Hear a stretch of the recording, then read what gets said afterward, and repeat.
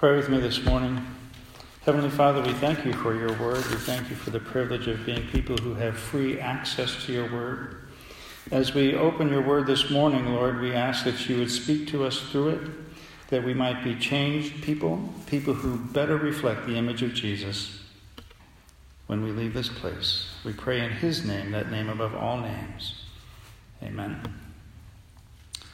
So this morning I need to share with you that I'm wearing a shirt that Pastor Laura does not like at all.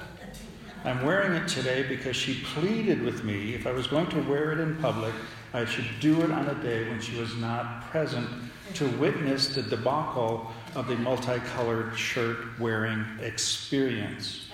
So the shirt is blue and green and it is red and there's a trace of orange in it and I love it. Pastor Laura is not as big a fan of it as I am. So I did honor that commitment to wear it when she's not here this one time. Thank you. Thank you very much. Honorable man.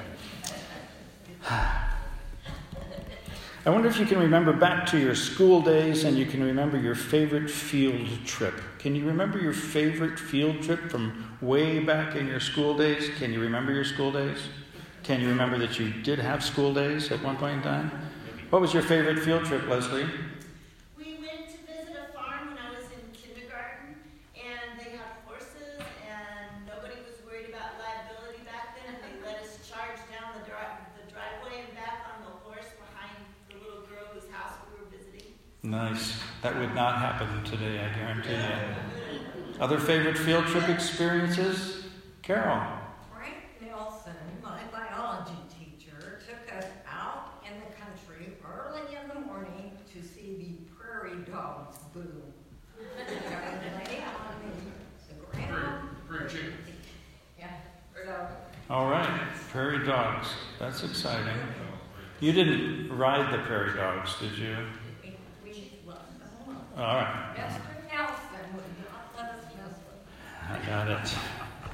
When Pastor Laura was teaching school in Oklahoma, she took her kids on some pretty impressive field trips. One of them, she took the kids to the Cherokee Nation Museum. They just had a blast getting to know that Native American aspect of our culture and our history. One other time, she took them out to Vance Air Force Base, which is one of the Air Force's undergraduate pilot training bases, and they got to climb all over the airplanes and interact with the pilots. They had a blast doing that. When I went to high school, just a couple years ago, I went to high school in a city called Holyoke, Massachusetts. It had once been a booming industrial city, but it had been declining for many, many years. And so by the time I went to high school, just a couple years ago, it was really in a serious decline. And field trips there, I knew I was in trouble the first time when really what happened was we had a fire drill. And then when we got back in, they said, I hope you enjoyed your field trip. Sad. But here's the thing. One thing that believers get to do, people who have a personal connection with Christ get to do, is we get to take field trips with Jesus to extend his kingdom. And one of the bases for those field trips is captured in the passage that we're going to look at this morning. It's in the book of Acts. It's in chapter 1. It's verses 1 through 8. I'm going to read all of those verses, but really this morning we're going to focus on verses 6 through 8. If you're going to follow along this morning, and I really encourage you to do that, it's on page 1690 in the Pew Bibles in front of you. The book of Acts, chapter 1, verses 1 through 8. The person writing this is Luke, the physician. He writes the Gospel of Luke in the Bible. This is the second book in the Bible that Luke has given to us, inspired by the Holy Spirit. So here's what he says. Acts chapter 1, verses 1 through 8. Verse 1. In my former book, that former book was the Gospel of Luke. In my former book, Theophilus, I wrote about all that Jesus began to do and to teach until the day he was taken up to heaven, after giving instructions through the Holy Spirit to the apostles he had chosen. After his suffering, he presented himself to them and gave many convincing proofs that he was alive. He appeared to them over a period of 40 days and spoke about the kingdom of God. On one occasion, while he was eating with them, he gave them this command: Do not leave Jerusalem, but wait for the gift my Father promised, which you have heard me speak about. For John, that's John the Baptist, for John baptized with water, but in a few days you will be baptized with the Holy Spirit." Then they gathered around him and asked him, "Lord, are you at this time going to restore the kingdom to Israel?" And he said to them, "It is not for you to know the times or dates the Father has set by his own authority. But you will receive power when the Holy Spirit comes on you, and you will be my witnesses in Jerusalem and in all Judea and Samaria and to the very ends of the earth." What is Jesus talking about here? He's unpacking for them, and not just for the first time, but he's unpacking for them in very specific ways this call to go on field trips with him. Now, there's a word that we sometimes use in Christian circles to describe this. There's several words. The word I'm going to use this morning is the word extension, because we have this call to be people who reach out with the good news. Not just locally, although that is incredibly important. Locally and around the world, though, you put those things together, this kind of worldwide call that we have, and that is in what the Bible is going to talk about as an extension of the kingdom. Because in addition to this passage here in the book of Acts, every gospel in the New Testament, Matthew, Mark, Luke, and John, every one of them has a version of this call for you and me to be active agents of fulfilling this mandate. So here's what we're going to do this morning. We're going to ask ourselves several questions, kind of wrapped around this one main question. What does it take for us to fulfill this mandate? What's it take? Well, first, it takes not being distracted by secondary issues. Now, I have been around the pastor block for probably 35 years. And I can tell you how easy it is for any body of Christ to get wrapped up in secondary issues. Here in this passage, the disciples say to Jesus, the thing that has been occupying their minds is, "Hey, when are you going to restore the kingdom of Israel?" Behind that is, we're really tired of knuckling under to these Roman conquerors. We'd really like to have our own kingdom back and our own king on the throne. So, hey, Jesus, when's that going to happen? It's the beginning of one of the earliest evidences of what we call end times speculation. Thinking about when things are going to be wrapped up. As God has promised us, he will wrap them up in his word. But Jesus says to him, "Hey, I'm amazed sometimes. I amaze myself sometimes by how much energy we can invest in minor things, all the time neglecting or paying little attention to the major things. Lots of small stuff tends to occupy our time as believers. In Woodland Park, Colorado, we were building a brand new church building. Brand new. And you know how excited people can get about building a building and how confrontational that can sometimes be and how it can generate conflict. And so we had a building committee, and then we thought, hey, we're clever. We're going to put together an aesthetics committee to think about how the thing should look on the inside. So I was at one of these meetings of the aesthetics committee one time. And I wish I had brought with me my 9mm handgun, because I just wanted to shoot myself in the head.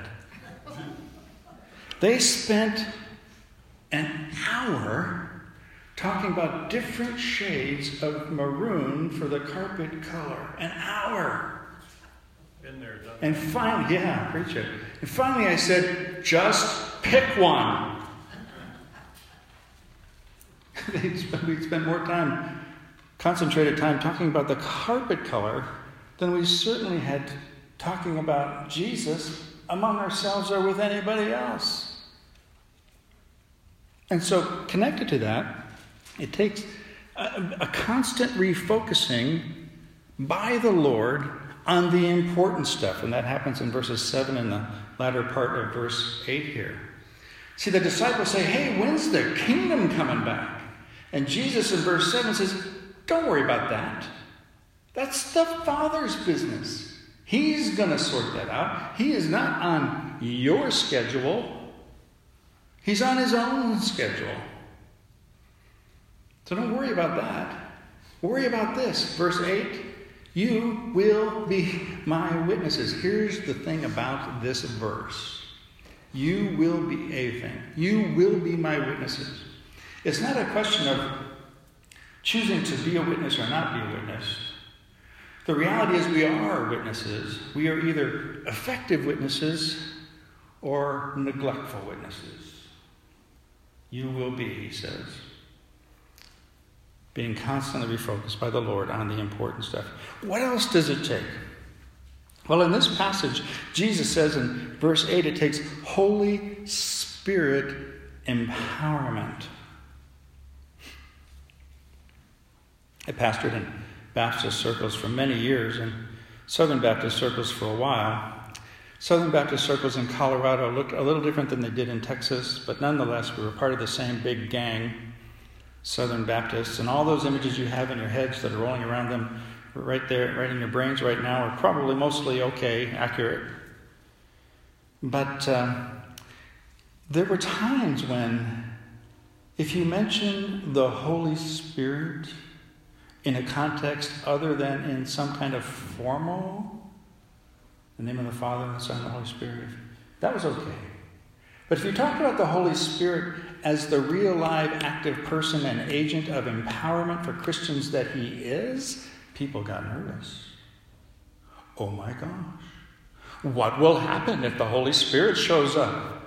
We might be animated. We might be clapping. We might raise our hands. We might actually do the things that he's called us to do.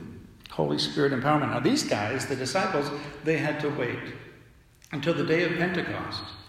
In the historical evolution of the church, the day of Pentecost was when the Holy Spirit fell down out of the sky like tongues of fire on every believer, and simultaneously they were empowered by that Holy Spirit. You and I, we do not have to wait for a day, because if we have a personal connection with Christ, the Holy Spirit has taken up residence in our hearts and minds. He is there. We just need to begin leaning into his power to accomplish his purposes, because his power is essential to accomplish his purposes. You and I, you see, we're Americans. And I'm proud to be an American. I'm not going to break out into song and sing that song, but I am nonetheless proud to be an American. But one of our heritages as Americans is we think we can do anything in our own strength. You name it, we can do it. We can conquer it. We can beat it. We can build it. We're all Bob the Builders. Can we build it? Yes, we can. But that is not reflective of this need that you and I have to lean into the power of the Holy Spirit to accomplish kingdom purposes. Jesus, Gospel of John, chapter 15, verse 5 said, "Apart from me, you can do nothing." Nothing. No thing. I'm wearing a microphone now, a wireless microphone powered by this little battery pack transmitter here. If I take the batteries out, how effective is the microphone? It ain't gonna work. The Holy Spirit in the life of a believer is the battery that it powers us to do what he is called to do it. And by the way, these are not just field trips that we take for Jesus because of the residence of his Spirit in our lives. These are field trips we take with Jesus. Matthew chapter 28, verse 20. Jesus said, "And surely I am with you to the very end of the age." With us by the presence and power of the Holy Spirit.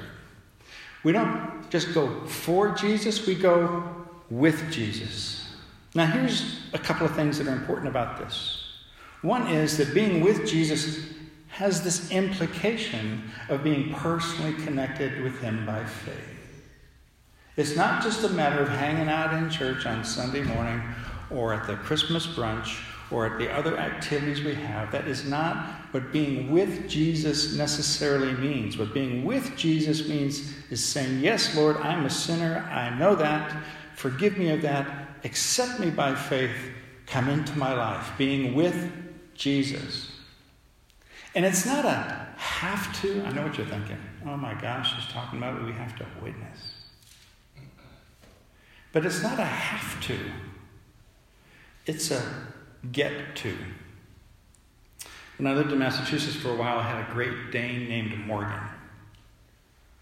Beautiful, brindle-colored Great Dane. Huge dog. I mean, everything on the counters tops had to be pushed back to the very edge because her head literally rested on the countertop when she was standing up. If she got up on her hind legs and put her paws on my shoulder, her head was above my head. This is a large dog. But we had this relationship. She knew that she was the dog and I was the master. And it honestly did not matter where I was going. She always looked at me with those pleading Great Dane doggy eyes and wanted to go with me. And so if I was going in the car, she'd hop in the back seat and she would rest her head on my shoulder as I was driving down the road. If I was going outside for a walk and she knew all the signs of a walk, putting on the sneakers and all that, she knew all the signs, she would go grab her leash and bring it to me. She didn't care where I was going. She just wanted to be with me. And that's the thing about our relationship with Jesus. If he calls us to go someplace, it's not a chore, it's not a burden, it's not a task. We get to go with him as he calls us to go with him. It does require that mindset change. Somehow we need to flip the switch from having to do things for Jesus to getting to do things for Jesus. And that's Jesus. So what else does it take from this passage? It takes engagement at what we're going to call simultaneous, worldwide extension or mission activities. The grammar in this passage, and I know you love coming to church on Sunday morning and hearing about grammar, but the grammar in this passage indicates that these activities, these simultaneous worldwide activities, are ongoing at the same time. It's not we do this one and then we do that one and then we do this one. It's no, they're all happening at the same time. I can remember at that church in Woodland Park, Colorado, we were taking our young people on a mission trip to Canada. And there was a woman in the church whose idea of missions was being at Hobby Lobby when the sales were on. She said to me, "Why would we go to Canada? There's plenty of work here." And it was one of those times, honestly, I usually have a pretty good control over my out loud voice. But it was one of those times when my out loud voice got away from me. And I said, "Ha!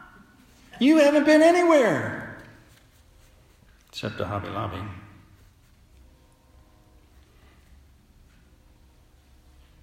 She wasn't pleased.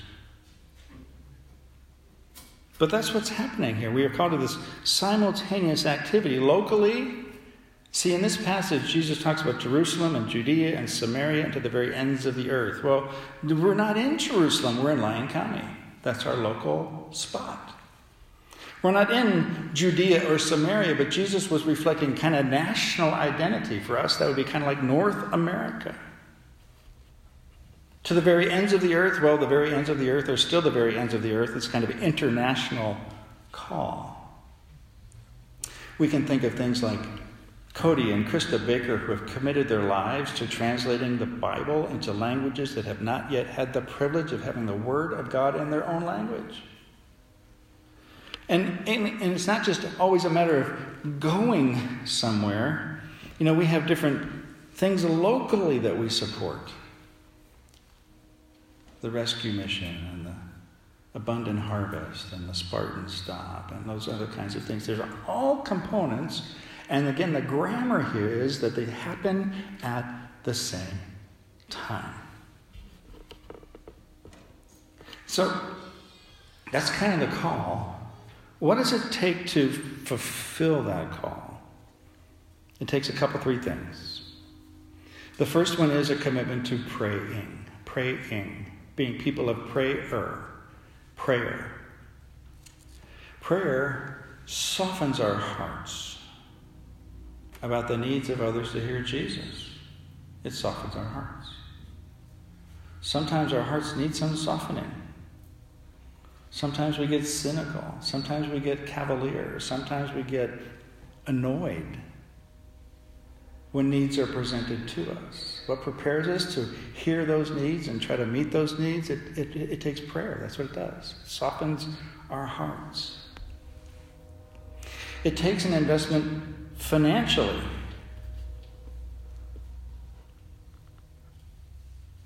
Don't you hate it when we talk about money? It takes an investment financially. Now listen to me carefully. This is not paying someone else to do the job. I was out walking yesterday, and you know how they have those little yard signs that they stick around advertising various functions and things or whatever? I walked by a sign, I am not making this up. This sign said, "I will pick up the dog poop in your yard." I'm thinking to myself, where was this guy when I had the Great Dane? Because trust me, that was snow shovel level cleaning requirement. But I'm thinking, what is it about us that we would rather pay somebody to do something than do it ourselves in the kingdom of God? Now, I'm not saying there aren't times when we pay people to do things that they're expert to do. I get that. But in the kingdom of God, if we are called to be these agents of this simultaneous extension activity, we don't just get to pay somebody to do it, but we have to invest financially in missions. And a reason we do this is to remind us that absolutely everything that we own belongs to God.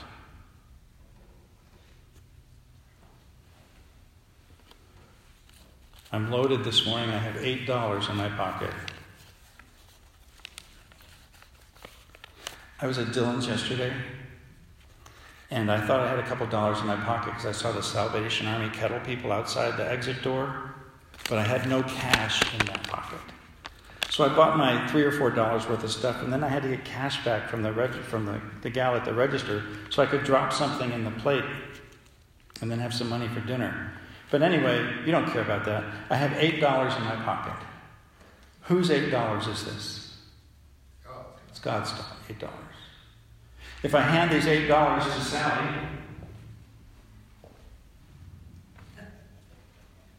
whose $8 are they? God's.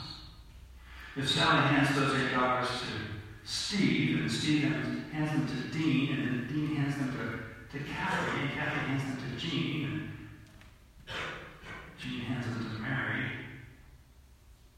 whose $8 are they? I'm taking God's $8 back.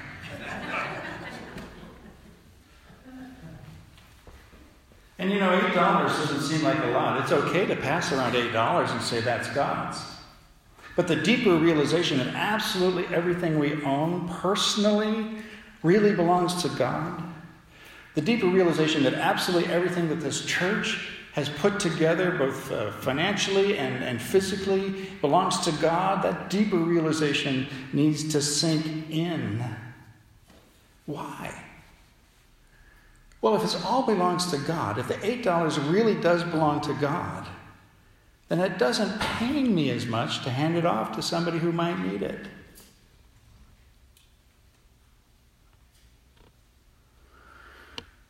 And it also takes personal participation.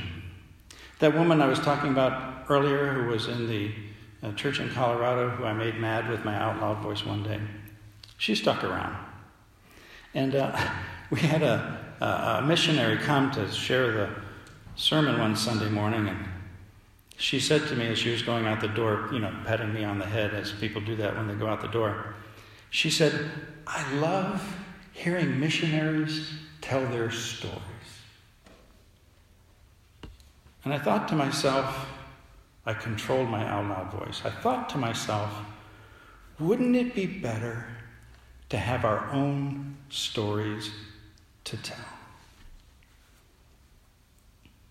Jesus is not interested in us telling other people's stories really well, unless it's his.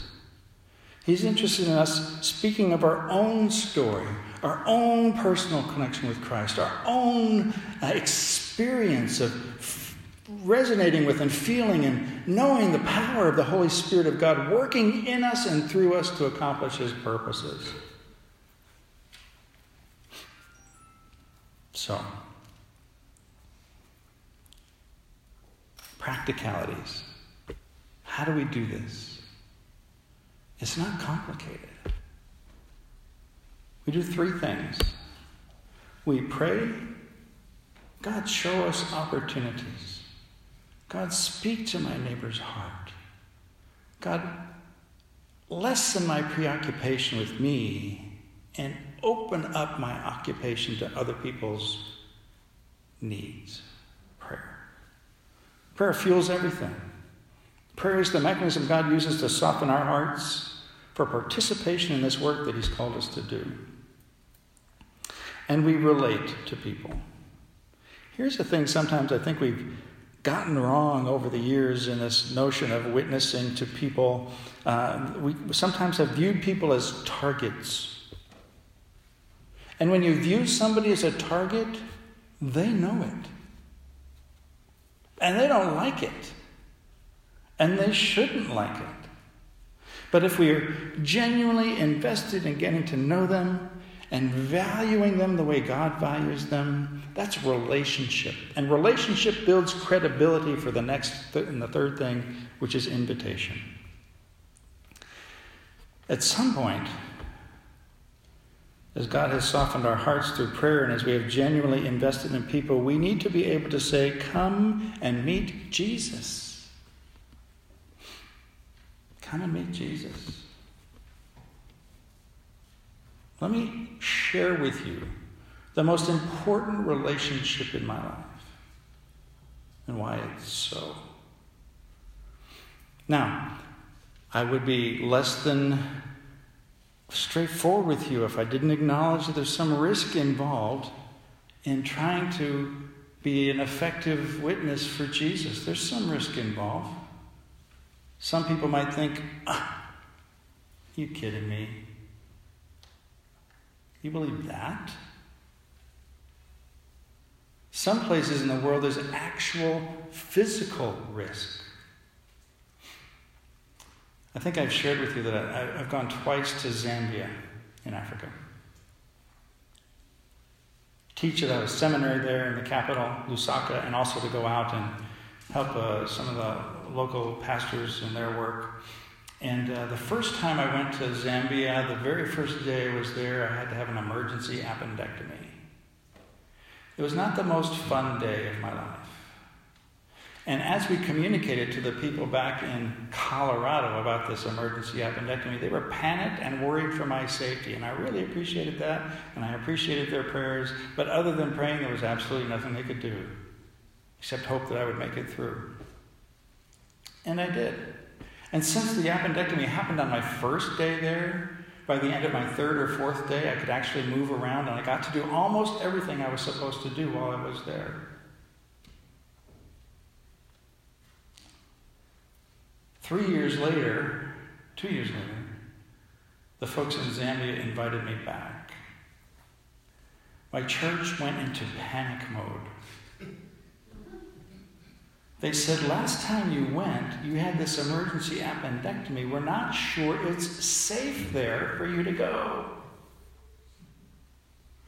And I said, I'm just going to have to trust God that based on this invitation that I'm supposed to go. And so this time, this trip was 8 weeks. I left in January 2001 to return at the end of February 2001. These people, get the picture, in Woodland Park, Colorado, in this church, this Highview Church, were worried, obsessively worried about me being in danger in Africa. Meanwhile, while I'm in Africa, 7 people break out of a prison in Texas. Murderers, rapists, armed robbers. They break out of a prison in Texas, and they make their way to, guess where? Woodland Park, Colorado. They moved into a little RV in a little RV park, and they were there for several weeks. In fact, a couple of them got plugged into Bible studies, and they looked like they were just, whatever. People that were aware of them later, after the police surrounded their RV and arrested them, the people later said, they seem like nice guys to me. Now, I'm thinking to myself, the people in Woodland Park, Colorado, were worried about me being in danger in Africa. Meanwhile, back at the ranch, in Woodland Park, Colorado, 7 murderers are hanging out in their town. Sure, there's risk. But I'm convinced that the risks that we think we take as we are led by the Holy Spirit to be the witnesses for Jesus that He has called us to be, those risks are worth it. They're worth it. So I think it's time for a swim. It's time for a swim. Swim. Simultaneous, worldwide witnessing mandate. Swim. You and I. By virtue of this encounter we have with Jesus' words in the book of Acts, this is what we have. It's time for a swim. It's time for us to get in, to dive in, to be part of this. All of us.